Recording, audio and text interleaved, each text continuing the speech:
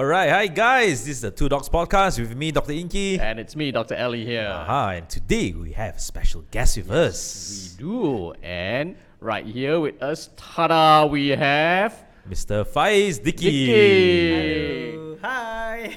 Alright, so apa topik yang kita nak bincang hari ni, Ali? hari ni sebab Faiz, you dah gone through a bit of transformation kan? Boleh lah. So I rasa since this is our first podcast dalam bahasa Melayu pun, and betul. with you, our first I would say major celebrity kan. So we are going to be talking about cyberbullying sebab itu pengalaman yang you melalui, and also what kind of transformation, what made you change you punya outlook supaya you rasa better or talk about your journey dengan kita semua ni. Boleh, no problem. So Faiz, actually berapa lama dah you dalam media ni? Okay, basically I memang study dulu pun dalam bidang media juga. So I did mass comm back in diploma, degree, and for master I did digital media. So it's been there dalam diri I lah. And then jadi seorang social media for the past 7 years.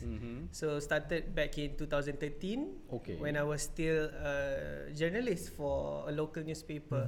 So journalist? Yes. Oh, I never knew about that. Back then I was a crime journalist tau. Crime journalist? Wow. I thought it was like gossip journalist. Yeah, no. This is something journalist that people don't expect from me, because diorang tengok I macam Faiz Dickie yang gila-gila buat video-video tu, but they didn't know yang I sebenarnya write really macam serious topic lah pasal kematian, accident and so on. So yeah, so a little bit about that. Jadi journalist, and at the same time I started masuk social media, and the rest is history lah. Sekarang almost 7 years. 7 years dah. Dah lama dah. I have so many things I nak tanya dia pasal crime journalist. I also want to I also want to delve into the crime journalist. Boleh. Let's change the topic of the podcast Sure. lah. Pernah tengok mayat tak? Oh, dah biasa sangat. Like macam I still remember the first time yang I tengok mayat like betul-betul depan-depan. It was a case of orang terjun bangunan. Oh wow. Yeah, That's your first. splattered. Macam your virgin case is It's a suicide It's a suicide. Alamak. Oh, wow. So happen that waktu hari tu the photographer tak ada. So I was the only one yang sampai dulu. And even the police was diorang tak ada lagi waktu tu. Oh, so you are the first on scene. Among the first yang sampai. And then since tak ada photographer, so I kena ambil gambar lah. Tapi so, you ada bawa kamera ke? Kita time tu guna phone je sebab last minute guna phone sajalah. Guna phone saja. So memang nampaklah kepala dia dah pecah, dah penyek semua kan. But for me tengok mayat, it's not as terrifying as tengok orang yang hampir mati tau. Maksud dah nak mati tapi belum mati lagi. Macam Like nyawa-nyawa ikan lah. Itu lagi scary for me lah. Like, macam macam tu kan. Like kalau once dia orang dah mati, it's more like an object instead of like a person lagi kan. So tapi okay lah, tak adalah scary sangat pun. Okay je. Untuk semua yang tahu kan, Faiz pun ada alter ego kan. Betul. Nama harum I dah dicemar oleh oleh Kak Leha. Aduh, buat skandal dengan Kak Leha terus bunting. So tak sangka Kak Leha ni boleh tengok first time tengok mayat orang terjun and you have no feelings. Just ambil gambar So saja. cool lah you. Tak adalah, it's more of Kak Leha is just an extension of Faiz Dickie tau. Faiz Dickie ni if in real life macam ni lah, macam I'm very chill, laid back, relax je. But Kak Leha ni is the extreme man. Which extreme? How would you can be really extreme? Oh wow. Now I want to be crime. Give us a glimpse. I want to be crime journalist now. Tak adalah. It's just an outlet for me to yelah, bila kita dah stress kerja tengok mayat hari-hari, so it's an outlet for me untuk macam gila-gila happy-happy lah. So macam mana how did Faiz come out with the persona? I I consider myself as very observant. I suka tengok orang, tengok dia punya perangai, and then from that I kind of like develop into a character. So basically watak Kak Leha tu, those yang tak familiar, it's a perempuan mengandung lah. It's a mak-mak yang mengandung and suka mengumpat, bising-bising, very sassy semua tu. So it's a combination of people around me. A little bit of my friend, how my sister behaves. So bila combine jadilah karakter macam tu. So I think that's the reason why people can relate to my sketches I do on Instagram. You are a little bit of every... Yes, it's like they can relate lah. Cerita tu like macam it's about them pun. Okay. Okay. And then kenapa you panggil dia orang village people? Yalah. Village people. Ada orang ingat village people tu yang group YMCA YMCA tu kan? Betul. Actually waktu tu coincidentally je sebenarnya, because waktu tu I nak tulis caption. I'm known by my very long captions tau, Dr. Inky. So masa nak tulis tu, my captions are always very sarcastic. So waktu tu nak tulis orang kampung, but you know how people are with the word orang kampung. Yalah, kalau you cakap orang kampung then mereka marah-marah. Yes, it's a very sensitive topic kan. So I macam tweak sikit lah, kita letak village people, and then all of a sudden macam jadi trending lah. Orang suka pula. To the extent whenever I see my followers dekat luar ke, dia orang akan cakap, Faiz Dickie, I village people juga. So to that extent lah. Siap ada baju sendiri tau. Tapi dia tahu lah. Jadi you punya follower, your followers are called village people lah. Yes. I don't call them followers. I memang call them village people. It's more like lagi close lah rasa. Okay. Faham. So they know they are calling themselves orang kampung. Yes, they know. But it's a parody. It's a parody. But at the end of the day, kita semua pun orang kampung kan. It's a community. Betul lah. Sebenarnya tengok kampung mana je. Ada kampung Pandan, kampung kampung Kuala Lumpur. Kadang-kadang Mongkiara pun kampung. Dekat belakang Mongkiara ada kampung. Segambut. Itu kampung. Mongkiara is just they tukar nama je. Mon kampung. Itulah kisahnya village people tu. Nice. So when you dah jadi village people, how was the evolution? Okay, it was never my intention to be Insta famous, social media influencer, because back then, 7 years back, there's no such thing as influencers. Orang tak tahu pun apa benda influencer tu. Buat as hobby kan? Because back then it was more of ambil gambar selfie, ambil gambar makanan. But the turning point was when one of the local celebrity, Diana Daniel, she reposted saya punya komik. Back then there was no video pun. Waktu tu dekat Instagram ada gambar saja. So dia repost balik one of the comics, and then from there it snowballed into sekarang ni lah. Okay. So the evolution was quite gradual lah, unlike some influencers nowadays yang bila buat satu benda pop viral kan. But mine was very slow but steady, naik. I would say the peak was when I was still in UK waktu tengah study dulu. Lepas jadi journalist for 2 years, I decided to stop and sambung master dekat UK. That was the peak of my career as social media influencer lah. Waktu tu I had about 300,000 followers. Wow. And that waktu tu yang I menang anugerah bintang popular berita harian for personality online popular. So if I'm not mistaken, that was the first first time diorang buat award tu. So it's solely for social media influencers. So I won lah waktu tu. Nice. So waktu tu like macam famous gila lah. Macam whatever I post on social media, on je. Memang on topic dia lah. Dia punya to the extent like I had to silent kita switch off notification on Instagram tau. Sebab if not dia akan masuk kalau banyak-banyak lah. Tapi tu dulu lah. Sekarang dah tak famous sangat ada Dickie. So how is it like? How do you like? Wait. Among three of us kan. So I kena sanjung dua celebrity Instagram. You diam dulu. Gaduh dah dulu. Aku dah siap lagi. Yeah, so sebab I tengah belajar ni. I budak tengah jolok macam pedak kat luar pagar ni kan. So Jolok kena sarang lebah, tahu. Selalu nak sting eye je. Terjolok kat leher tiba. So my question is, lepas dah jadi Insta famous, alright, apa feeling anda? Maksud anda, okay, I'm very proud, I ada Insta famous, I nak continue this journey of becoming Insta famous ke? Atau you rasa, alamak, sekarang dah terlampau famous, sekarang ada banyak orang post berlain-lainan punya komen dekat saya punya social media. So macam mana? Before, masa I start jadi influencer, social media influencer ni, basically I didn't have any like guidelines or like a book that says okay, these are the rules, do's and don'ts and so on.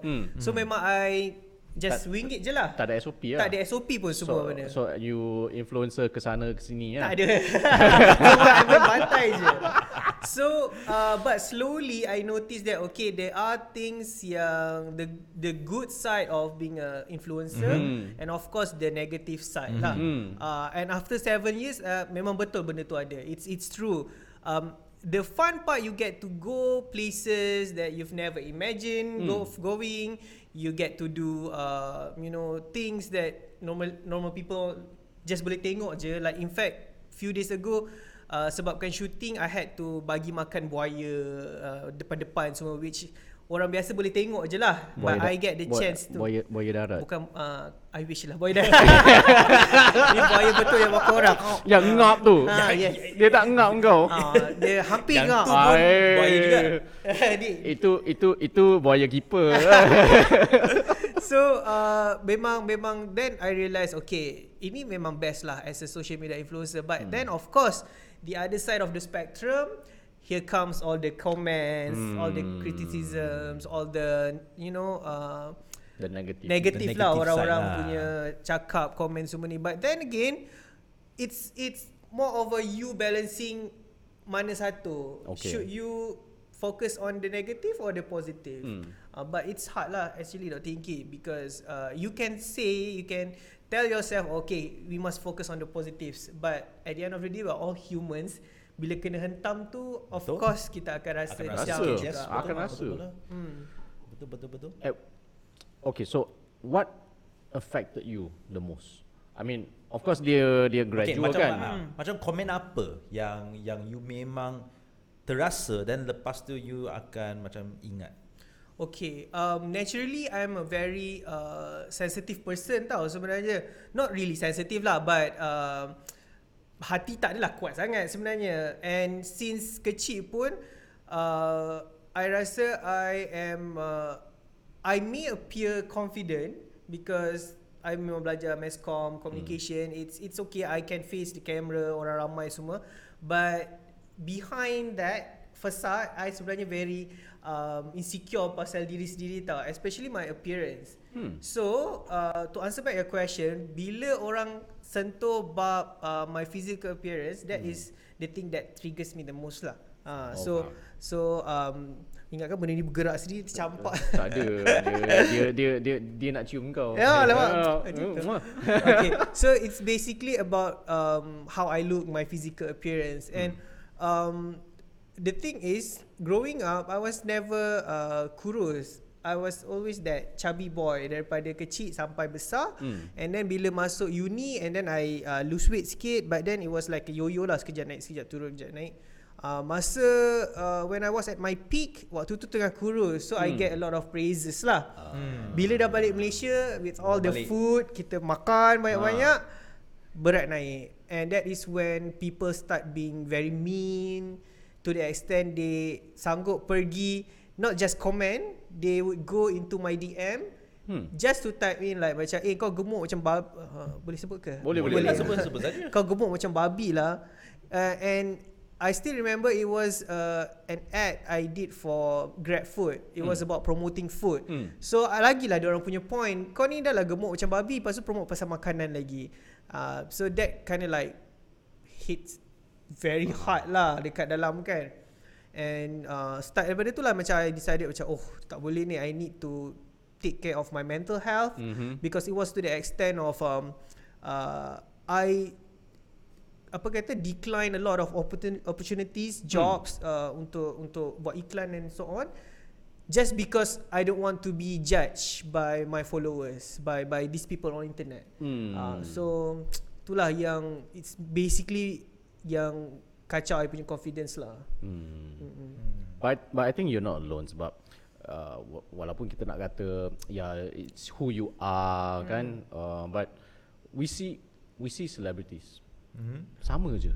I mean Adele, she's got so many Grammy awards kan, tapi still it bothers her. Yeah, because no matter how talented you are, people will always find that one thing, small thing, that brings you down. Tu yang tak best tu.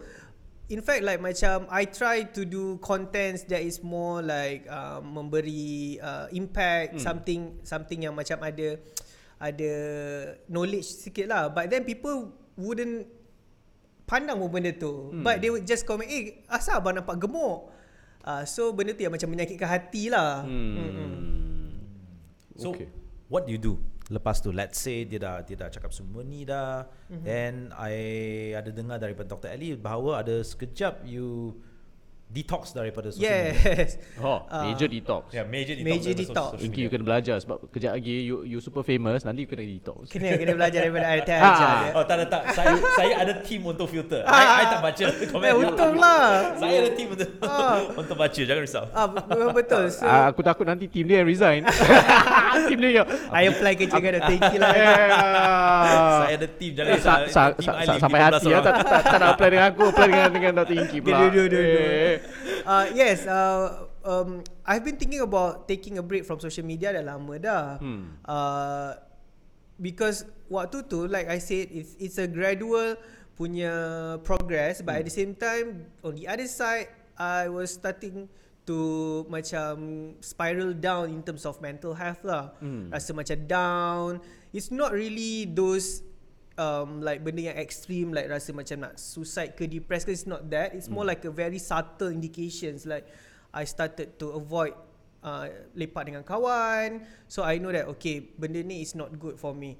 So 4 months ago, I think back in May, I decided to I need to take this break because I think I should put that as priority. Walaupun at that time susah sebab my bread and butter is social media.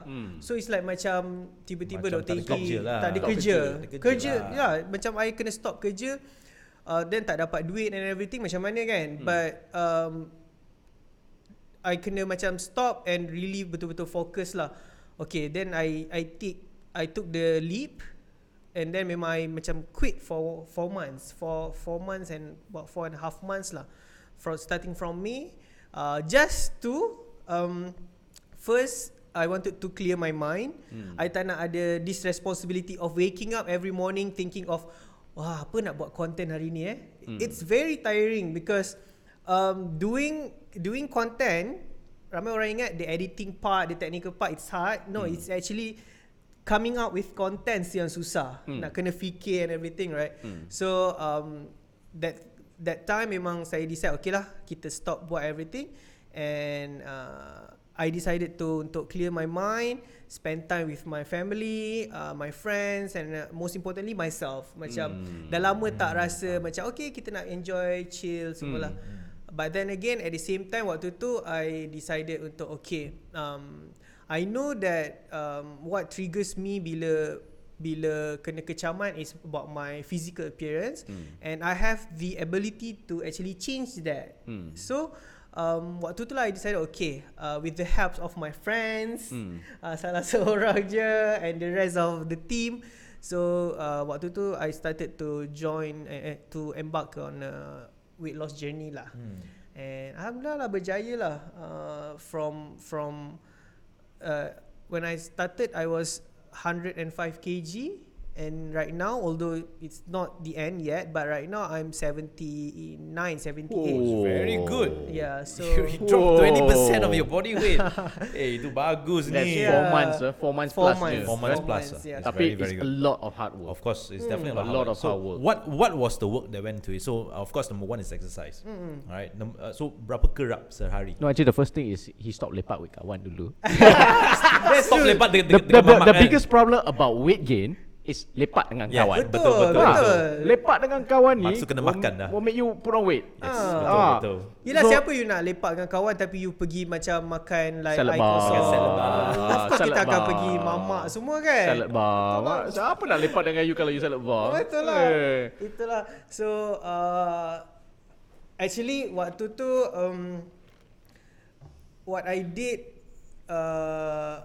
sebenarnya like a lot of people have been asking macam mana nak kuruskan berat badan, and I know they want the answer yang macam okay, there's this Instant one punya magic lah. pill that you Powder, can take. pil, Yes. air. Makan, Ha. stop. Yes, Makan, diorang then lepas tu boleh kurus. that is what they expect tau benda tu, but the real jawapan is very boring. Yes. It's all about kurangkan makan, and then you do a little bit of workout. Benda tu je sebenarnya yang saya buat lah. So basically waktu tu at the first stage of losing weight tu, what I did was I did a lot of cardio, banyakkan berlari, and then one thing I think an advantage for me is that saya memang suka bersukan, I memang into sport. So working out is not really a problem. Going to the gym is macam I memang tak suka pergi gym. So I change that into sports. I always tell my followers whenever they ask for tips kan, I always say that find a sport that you like and just do it lah buat benda tu. And the rest is kurangkan makan and so on. But of course there are times yang tiba-tiba kita terlebih makan sikit, and I always tell them it's okay for you to indulge sometimes, but after that you have to make sure that you get back on track lah. Yes. I think both of you are more pakar lah on this matter kan. I will tell you, Kita pakai makan. I pakai makan saja. pakai makan. Dia pakai cari makan, I pakai makan. Okay lah, you guys compliment each other lah. Faiz, for people out there yang tengah listening and tuning into kita kan, how many percent you would say daripada your weight loss journey ni, berapa persen yang you akan pentingkan pada diet as opposed to exercise? Okay. Kalau you boleh bagi out of like 100%. Boleh. From what I've read online and No, what you've done. I sendirilah. I think it's more of for me it's 50-50. Okay. Although I percaya ramai tak agree, but for me it's 50-50 sebenarnya. Kenapa you kata orang tak agree? What do you think their perception is? Some people diorang rasa kalau kita tak makan saja, you can lose weight. Yes, it's true you can lose weight, but then it's not healthy. Kiranya you akan lose your muscle, badan you jadi lemah, tak tone and so on. I'm talking based on experience because masa zaman muda sikit dulu, I used to do that. Kiranya waktu tu I memang tak workout, but then I tak makan. And then adalah ambil suplemen mengarut sikit waktu zaman muda tu, which I don't encourage people to do. So waktu tu memang kurus. I got my ideal weight, which was 68 kg. But then the way I look tu memang nampak macam orang sakit. So it's more like muka cengkok and badan macam very bony kan. So right now, based from what I've learned from my coach Faiz and so on, okay, it's more of a 50-50. You can eat but control your portion, but at the same time you have to do exercise as well. Not just to lose weight, but to increase your fitness level, to build muscle. And although sekarang tak adalah muscle, belum lagi, because my intention was to lose weight dulu, belum tone up lagi. But okay lah, at least it's proven. That's how I did it. Like 50% you kena jaga makan, at the same time you have to work out as well. You cannot just bergantung on satu je.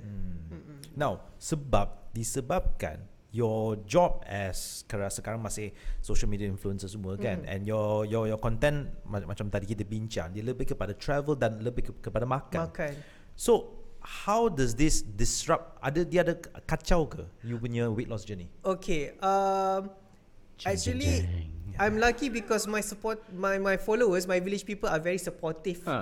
Okay, so they know that I'm on diet. Alright. So whenever they propose of doing a food review ke apa, they will always tanya dulu, bang, boleh tak kalau kita nak bagi makanan ni, tapi kita bagi yang healthy options lah.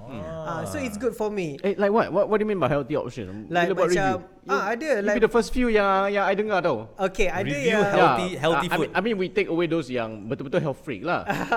Ada dia macam bagi granola punya overnight oats lah, apa benda semua tu kan. So and now pun I am more particular on food lah. Let's say if they invite me over untuk food review ke apa, first I can tengok dulu what kind of makanan yang they serve, and then usually I will bring my friends as well. I memang akan cakap, okay, I'm bringing a couple of friends to join, because kalau dia dah buat banyak-banyak, of course takkan kita tak habiskan makanan tu kan. So now instead of me makan everything, it's more of a sharing lah. Smart, very smart. Very good. So there's Everyone still a happy. way for you to accept those kind of jobs, but in a better way lah. For those who are listening out there, if you want to have healthy food review, Faiz Dickie is available. Okay, he is available, and he will make it sound fantastically delicious in 3 different personalities. Yes, boleh. We can do that. You can do all 3 personalities. They will talk to each other, gossip with each other. You will not get a better deal, getting Faiz Dickie to review your healthy food. Okay. Nasi lemak dia kena ada apa? Kus nasi lemak. Boleh, ada lah sebenarnya. Ada ke? Ada. What's the most funky sinful food yang dah di healthykan? Okay, baru-baru ni I makan it's a vegetarian rendang. Basically the meat tu dia jadi mushroom. Okay. And then that's normal lah. But then the nasi lemak, instead of guna coconut santan, they use coconut oil. Yes. And the nasi is basically quinoa. Oh, mahal lah yang nasi lemak tu. Mahal jugalah. But then, okay, Sebab this is quinoa one thing yang I rasa like people should address lah, like to get this healthy food, it's very expensive. It's not cheap. So those people yang buat makanan, they should like kena lower the price jugalah, sebab you are helping people to live healthier life kan. So kalau makanan semua mahal, macam mana, susah juga. Like salad pun dah RM20. Actually that is one of the biggest issue when it comes to nak jaga kesihatan tau. Is that makanan yang sihat mahal. Memang mahal. It doesn't make sense kalau orang yang biasa-biasa nak makan RM20 salad. RM30 for one meal yang betul-betul vegetarian. Doesn't make sense. So on one hand, of course, food quality is high quality. Tapi as you said, we need to educate antara makan benda yang normal, ya nasi goreng ke nasi lemak biasa ke, tapi kena change portion and then tukar as apa yang Dr. Ginki dengan I bincang last week. I mean, if you want to eat nasi lemak, we can show you how to do the Atkins style. Ya, Atkins style nasi lemak. Atkins style nasi lemak, makan daging lebih, makan ayam lebih, tapi nasi sikit. Buangkan nasi. Boleh. You can take rice. You can and actually to make it more fun, you combine that with, you know that the chicken rice balls. Chicken rice balls. Chicken rice balls. Where they take the rice, they make into a ball. Yang kat Melaka tu. Yes. It's actually very ridiculous. It's stupid. I mean, I'm sorry. It's stupid. You pay extra for someone to take the rice and squeeze it into a ball, and then they put on a plate 5 balls, and then they'll charge you additional RM2. Yes, that's right. Tapi if you took that ball, you squeeze it, and then as nasi lemak, it looks different. You rasa macam, oh funky lah, aku nak makan ni, like so. That's a good idea. Like so fine food kan. And then the other one that I did on my Instagram hari tu, I did sushi nasi lemak. Okay. So you actually can control the portion. But of course, because you see, if you eat 3 pieces of sushi, you rasa macam you dah took a complete meal, padahal it's only like 3 spoons. Yeah, it's actually very little. It's not really. That's how you trick your mind lah kan. You trick your mind. It's like when I tell people to, if you eat 1 apple, you gigit macam tu, you ate 1 apple. Tapi kalau you cut the apple into 8 pieces and then you gigit one by one, in your mind you ate 8 unit of apple. as opposed to makan satu unit of whole apple. Dia pelik. It's a brainwashing technique. Betul. So normal food boleh, tapi kena play portion lah. That's what I did lah. Kiranya macam of course sometimes kita rasa macam nak makan nasi ayam penyet lah everything kan. So what I do is whenever dapat the makanan, I will put aside half of the nasi, mungkin bagi kat my friend ke apa benda. So at least when you know that bagi yang kurus bagi so when you have that, you know that okay, that is the only portion yang boleh makan kan. Sebab kalau you ada full plate of nasi, you akan macam ada tendency untuk makan semua. So you just put aside first thing first, asingkan dulu. So you know okay lah, cukup lah, that's it. Ini dia tips from Faiz Dickie on how to control your food. Number 1, remove your rice by 50%. Yes. My principle is same thing, remove 50% and then jangan habiskan. True. Leave like 1 spoonful. Although it's silly, 1 spoonful, but every spoon of carbs count. Yeah, of course. It's weird, tapi dia count. And then after a while you realise, tak perlu that much. Sebab orang Malaysia, dia punya mentality, the common mentality is tak makan nasi tak kenyang. Betul. Yalah, at least you dah makan kan. Padahal the more nasi you makan, the faster you akan lapar nanti. Betul. Yeah, actually kebanyakan orang, even Malaysians as well, or around Asia, nasi tu dia penting, but it's not the main dish. Dia as accompanying dish saja. So they will try their best to finish the rice. Always. Try the best to finish the rice. Dia makan. But you must understand, we all got kuah. Yes. Kuah cannot eat by itself. Yeah. So actually one of the most fattening thing is actually to put kuah. The kuah. When you put kuah, you end up eating a lot of rice without knowing that you actually ate all those portions. That's why banana leaf rice bahaya. Gemuk. Bahaya sebab bila dia letak banana leaf tu, dan nasi dia stimpas satu bukit nasi. And then your kuah. And then after that you halfway makan, you tambah lagi kuah. Dan bila dah habis, dah nak habis, kuah tu melimpah. So kena tambah nasi. Tambah sebab you nak tutupkan, you tak nak dia melimpah keluar. That's the dangers of banana leaf rice. Tapi sedap. Tapi one thing Rindu tak? Makan je. I makan je. Makan lah. Lepas tu cover balik, workout balik lah. Pandai tapi dia. Kan don't tell you one funny thing is, pasal yang cakap tadi like macam jangan habiskan makanan tu kan.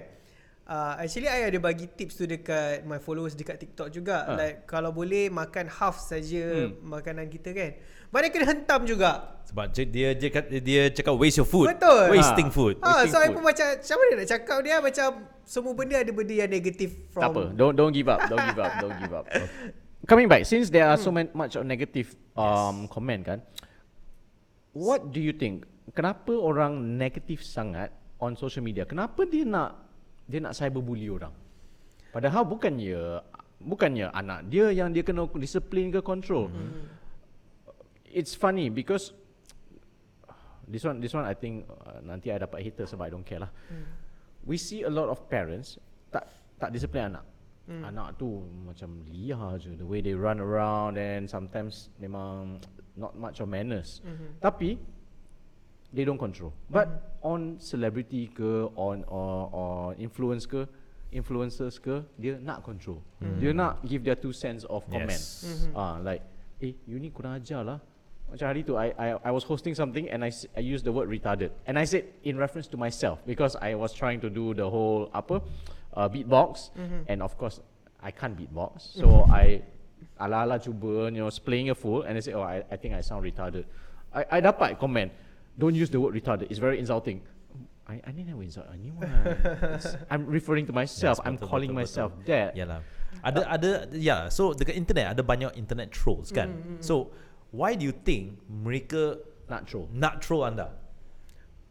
Okay, actually few weeks ago I had this live session with Plus Vibe. It's an app that caters on mental health and so on. So during that discussion we talk about this as well. We talk about this topic, and benda yang it saddens me to say that sebenarnya benda ni berlaku because there are people out there that use this channel because they are themselves hurt tau sebenarnya. Betul. So dia orang nak orang lain rasa how Tekan orang lain miserable. lah. Dia nak kita rasa how miserable They are. So itu yang tak bagusnya, sebab for me, instead of you being mean to other people and bring them down, try to lift them up lah kan. Try komen benda yang positif and so on. But itulah, ada certain people ni, it's okay, that is one group yang people yang memang betul-betul hurt, but there's another group yang buat just for the fun of it. Like they somehow rasa seronok bila dia dapat sakitkan hati orang. We cannot We can't change them. kita tak boleh, kita tak patut entertain this kind of people.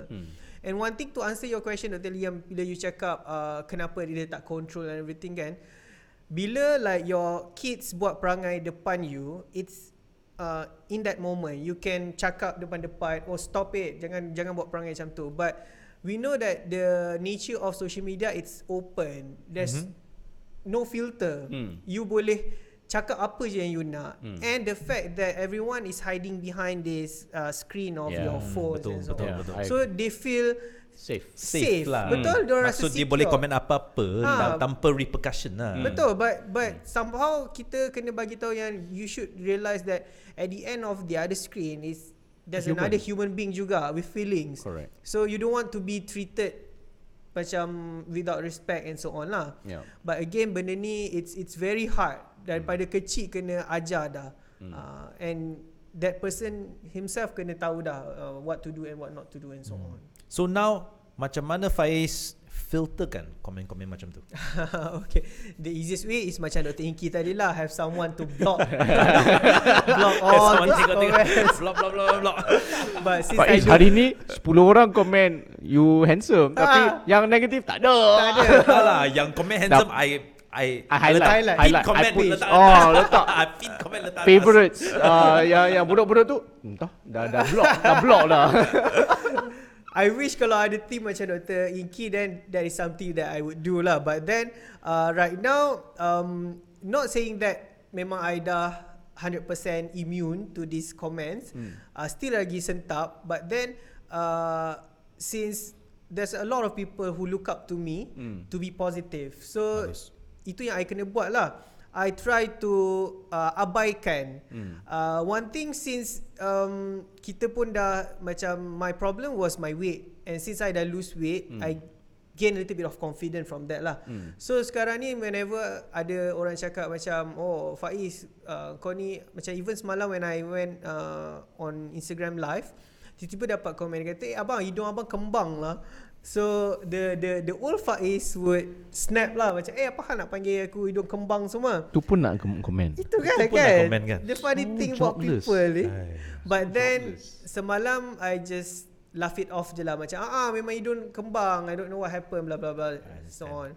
So itulah the situation sekarang, Tinky. Okay. So now that you are stronger, how will you advise kalau orang yang baru nak jadi influencer? Sebab time PKP ni, a lot of things have changed. Orang dah can't have their own job. I think Malino just laid off 2,000 over staff, which includes both pilots and all the ground cabin crew lah. ground crew. And ground crew. And I think a lot of people are moving towards there, and I've seen ramai cabin crew yang, I mean, they've got nice personality and they do look good, and semua nak jadi influencer juga. So of course then people start commenting. What would you advise to adik-adik semua ni? Okay, first thing first, you have to know what you're getting yourself into. It's not just rainbows and unicorns dalam social media ni. There's a lot of like shit happening lah. So macam, first you kena tahu dah apa yang you akan face nanti. But then again, I have to say that memang social media is a very good platform for you. It's free. You tak perlu nak bayar apa-apa. You don't have to have a lot of modal untuk start. You just use your own handphone pun dah boleh buat something kan. It's the ideas that matter. So I would say go for it, but you have to make sure that you know your limit first. there are things yang you kena buat to get attention, to get views, but you have to have a limit. To what extent you sanggup memperbodohkan diri, to what extent you sanggup buat something that's, you know, borderline illegal. So janganlah buat benda-benda macam tu. You have to know the limitations. And then secondly, I would say try to come up with something that's beneficial for the society. It's okay for you untuk buat video kelakar-kelakar. That is benda itu yang saya buat waktu awal-awal dulu. But then as time goes by, I progress into contents yang actually benefits the society kan. Jangan just buat for the sake of nak famous sahaja. Because trust me, jadi social media influencer, you have a very short shelf life. Up to a certain point, you akan jatuh. So while you're up there, instead of just nak famous je, try to use your platform to inspire people, to do, you know, good things and so on. I think that's right. Sebab kalau setakat nak guna beauty, one day your beauty will fade. Betul.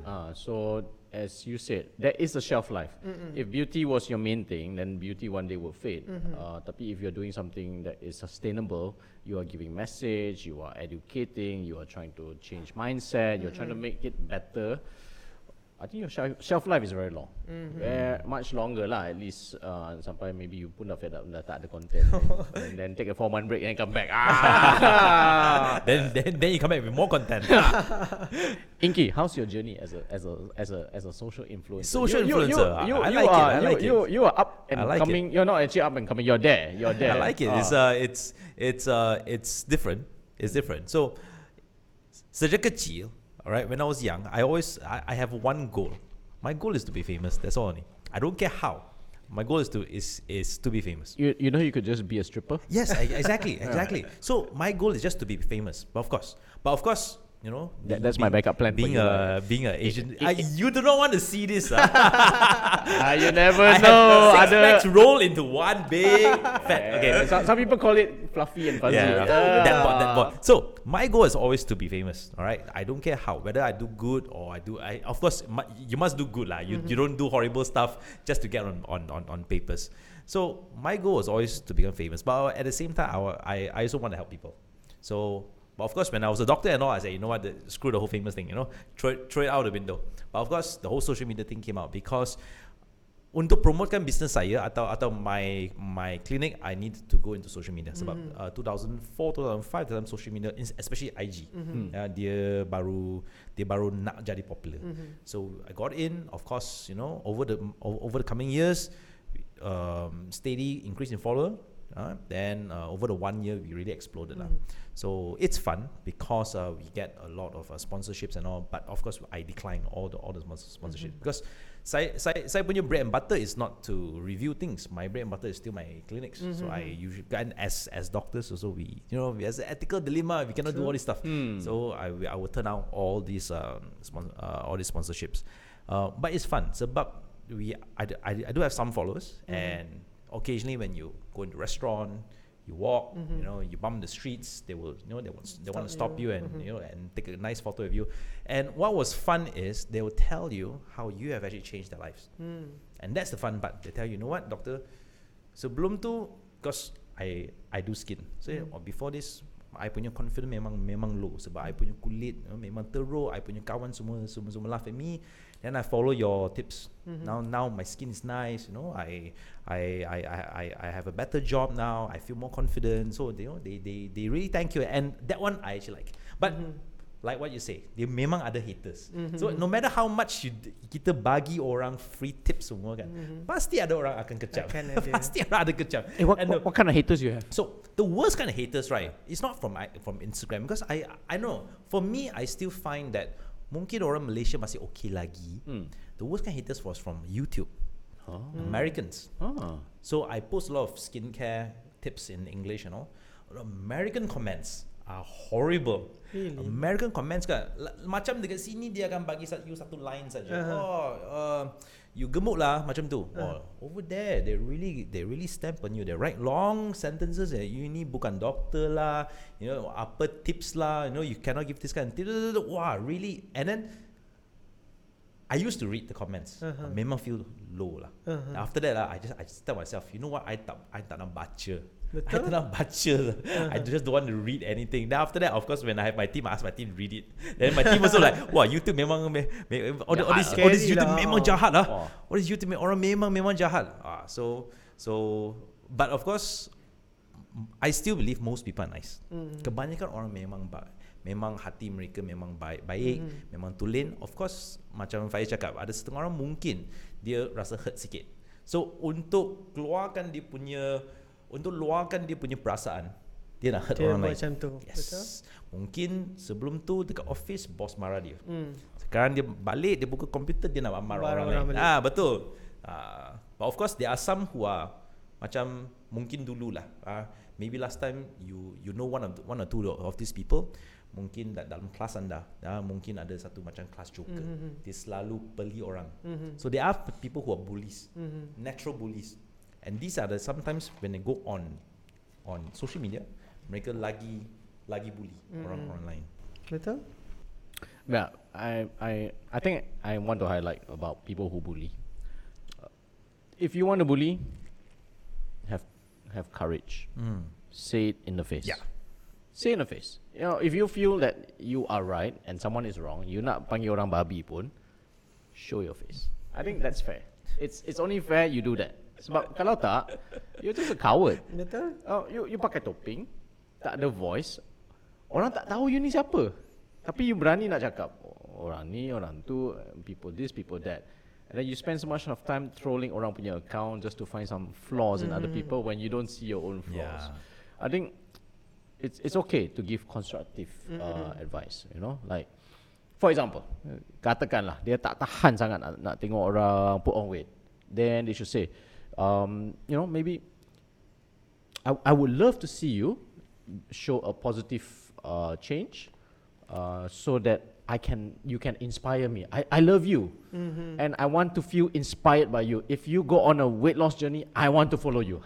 It's how they put it in words tu. Correct. Kadang salah tau sebenarnya. So that's why I say, you know, people yang you nak comment, think about what you want to say and inspire your influencers to journey with you, rather than you just insult them and then no benefit. Betul? Daripada buat orang depressed. I mean, if someone told me, I think I want to see you pump iron and go grow 6 packs, and I will follow you. Every day you work hard and you pump the iron 10 times, I will pump 3 times. Tak apa, okay. At least I know, okay lah, ada follower nak pump 3 kali. Then okay lah, I pump 10 kali, you pump 3. Kalau I malas, I pump 5, you buat lah 1. That kind of thing, tau. So I want to encourage anyone who actually want to insult someone, especially on social media, think carefully, because it's a human. It's not fair. It's really not fair to insult someone while you hide. If you want, you come out, you call them out, and you say what you want, but show your face. I think that's the least kind of courtesy kan, daripada nak hiding semua ni. Selalu diorang private dia punya account, so kita pun tak boleh nak tengok siapa ni. Kita nak throw balik pun tak boleh. Betul. Kalau you berani nak insult, bukalah account, buatlah public, so that we can see what wrong you do. Whether you buat Instagram tengah driving ke, then we can say, you ni tak selamat lah. Betul. Kan? So many people suka buat posting. Boleh tag PDRM sekali. Bukan apa, we nak safety orang ramai je. Betul. I report tak dapat apa-apa commission dari PDRM. Kita nak keselamatan rakyat. Okay. So when it comes to yourself, your evolution, what do you see yourself in the next 5 years? Macam mana Kak Lehan is moving forward ke? You want to keep this a bit of a secret? This is something yang I takut nak jawab, because I'm the worst planner. Memang I that kind of person who goes with the flow punya orang tau. Okay. Because I don't really plan. But bila dah macam ni, I think planning is a must lah. So what I plan now is, since that people dah mula look up for me as inspiration for someone yang dah berjaya lose weight semua, so I'm gonna go teruskan that pathway untuk try buat content yang more skewed toward health, something more pasal kesihatan, pasal diet and so on lah. But again, benda ni I takkan lupa yang the fact that people follow me because of the parodies, the comedy dekat Leha. Because the serious things are boring. Betul. Betul. So my challenge is to marry these two, Combine lah. combine these two. How to make this boring topic interesting, entertaining by using Kak Leha and so on lah. But that is on Instagram part. But for YouTube, I'll be doing a lot more of a more serious, not gonna say serious, but lebih topik yang lebih Tak ada parody sangat lah. Transformational lah. More yang lebih inspiring ke. So I'm trying to diversify myself lah. If you can shout out, kalau you nak shout out kepada all the product and advertisers kan, what kind of thing yang you nak be that kind of ambassador? What do you think you stand for? Okay. Let's say it out to the world, loud. This is a ni eksklusif sikit. You nak spender ke? You nak Actually, masa ada at one point, like last year if I'm not mistaken, waktu tu I was a lot bigger lah. I was actually proposed by this agency to do a campaign for this drink. The color of the logo is similar to this background. Oh, okay. So you can actually tell what brand it is. And turns out dia punya feedback is Faiz tak boleh join this campaign because dia gemuk. So like wow. Not that exact word lah, but that's how the feedback was lah. really back to me lah by the agency. So the reason I tak dapat that job, although I believe I'm qualified, is because of my weight. And since now I'm not gonna say kurus because healthier I think lah. You're not healthier lah. It's more towards healthier, more confident and so on. So kalau boleh, if let's say lepas ni I would like to get approached by products that promotes healthier lifestyle, sports and sebenarnya I ada satu like macam impian Dr. Ali. Cakap. I dah pernah jadi cover magazine, pernah jadi keluar newspaper, pernah berlakon filem, pernah keluar TV, semua dah pernah. Satu je tak pernah Movie dah pernah. Movie dah pernah. Satu je tak pernah keluar dekat billboard. Okay. So kalau keluar billboard, apa perasaan you? I rasa macam I akan drive, then I sanggup berhenti sekejap ambil gambar dulu. What you imagine your ideal billboard ad? Apa you nak promote? Even like macam Cakap je tak apa. Okay. You never know. When you say it out loud, then sometimes the universe will listen to you and give it to you. Law of attraction lah. Law of attraction. Okay, kalau boleh I nak jadi like perhaps bukanlah ambassador. Kalau dapat ambassador pun okay lah. For tak kisah apa-apa like even No, top 3. Top 3 Top 3. Okay, No, what you want to advertise? It's like suddenly dia bagi you condom. Then you like macam awkward pula kan. Use protection. Okay, I think since hari tu I tak dapat job, perhaps I one of them. Okay. And then since I have cats, perhaps I can do like one with my cats as well, promoting cat food ke apa benda. Okay. And perhaps nombor 3, before this macam I've never feel comfortable pakai baju sukan and so on. So perhaps any sports attire punya company brands or whatever. Okay, so we're gonna put it out loud. Sports attire. I rasa nombor 1 dan nombor 3 boleh combine. Yeah. Sports attire. With energy drink boleh and cat food or cat product. Cat products lah. Yes. Kejap. Wait, we must clarify. I'm very specific. Okay, go. You nak clarify, you nak billboard kat KL ke? You tak kisah Tak kisah. kat Northside Highway. Sebab Northside Highway banyak je. Tapi dengan I boleh sponsor you. Okay, I nak kat tempat yang I selalu lalu. You pegang Nihon, ambil you. Tapi dia letak kat Seramban. Kalau dapat dekat Klang Valley pun that should be okay lah. Even like luar-luar pun tak apa lah. As long as I can see myself on a billboard, that's gonna be like achievement. I think Nihon Skin and HTS can look into that. Maybe. Billboard but tapi sekarang because it's digital billboard, it's even more interesting because it's not just static. You dah boleh buat some short 10-second clip. Betul. You can do short videos and all. Betul. Okay. So now we know your dream. Let's see whether there are people Whether who it comes true or not. it will come true. I believe in the next 6 months you will see yourself up there on the billboard. Billboard. At one time there was a billboard up in at Bahasa. There was actually going up for rental. You know how much they charge? How much? 5,000. 5,000 is really cheap. That's cheap. There you go. See, even he will want to say, tak apalah, just do put myself Faiz.com. But it's 5,000 for an entire year because that's how billboards go. A month. A month. But that's generally okay. billboards That's sell. still Generally billboards they Half rent year, out for half year to 1 year. Yeah. Half year to 1 year. 1 month. But even 5,000 is okay. Five in a month. 5 in a month is okay. It's right. was okay because it was a digital billboard. And one of my contacts was actually running it. So I need to go and activate the contact and say, are you still running it at what price? If you have, let's see what we can look into.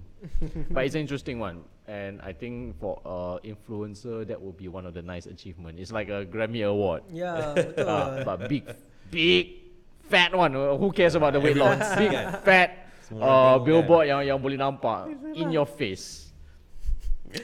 Okay, alright. Any parting words that you nak advise orang kat take luar home tu? message tak? Parting take home message kepada cyberbully or influencer or anyone yang out there. Okay. Just want to say, macam tadi kita dah cakap macam these haters semua dia bagi negative impact to us, right? But in my case actually I need to thank them as well, because if it's not because diorang punya kecaman kata I gemuk and so on, I tak dapat that slap on your face cakap, wake up Dickie, memang betul kau gemuk, so you need to do something. So what I can say to all those people out there yang kena bully and so on, right? If you are being bullied, kena kecam and everything, right, there must be a reason. So what you can do by yourself is try to figure out what that reason is, and if it's something that you can change, by all means try to change it. So in my case, it was my body physical appearance and so on. So I did something and alhamdulillah dapat tukar benda tu to something positive. So not all kecaman are bad lah. Sometimes kalau kita look on the brighter side, you can actually pick something positive out of it. So if you can do that, go ahead, by all means buatlah, cari. But again, if benda ni dah terlalu heavy for you to endure, dah tak larat ke apa benda, it's okay for you to cry, it's okay for you to be angry, but after that try to pick yourself up and try to be positive. And I just want to dedicate the transformation that I've been through to my village people as well, because although ada few people yang kecam, but there's this huge chunk of followers who have been supporting me since the past 7 years. They are still here and they take me as an inspiration. I just want to say thank you very much, and thank you to both of you as well for having me as your guest. So hopefully kita punya session ni dapat at least inspire some of you people out there to actually do some things and change a little bit about your life lah. Yeah, I think that's a beautiful message of taking something yang negative initially and changing it to the positive. I think nothing inspires more change than someone who actually makes fun of you, because then you want to prove them wrong. True. Once upon a time, orang kata, I'm fat, but you're ugly. I can lose weight. but nowadays, wait. But nowadays, ugly can change. You can come look for me and Dr. Ellie. If ugly can change, what is being fat, guys? And then the rest of it is just habits and attitude. Yes, All exactly, can change. So I think change starts with you. So if you really want to change, you have to make that decision. Find people that has gone through that change, because I think the most difficult part is finding inspiration and strength. It's very easy to quit bila you not change. Betul. And the best way to keep on your journey is to find people who have been through that journey and ask them what made them drive themselves through. And for that, I think we want to really thank you, Faiz, because thank you, Faiz, for joining us today. For joining us today. I dah bored lah talking to him solo. Once in a while, it's nice to have someone in between us. It's a man-rich man. All right. Okay, so this is us signing off from the Two Dogs, and we will see you guys time again next week. This is Dr. Ali. And this is Dr. Inky. Good night. We'll never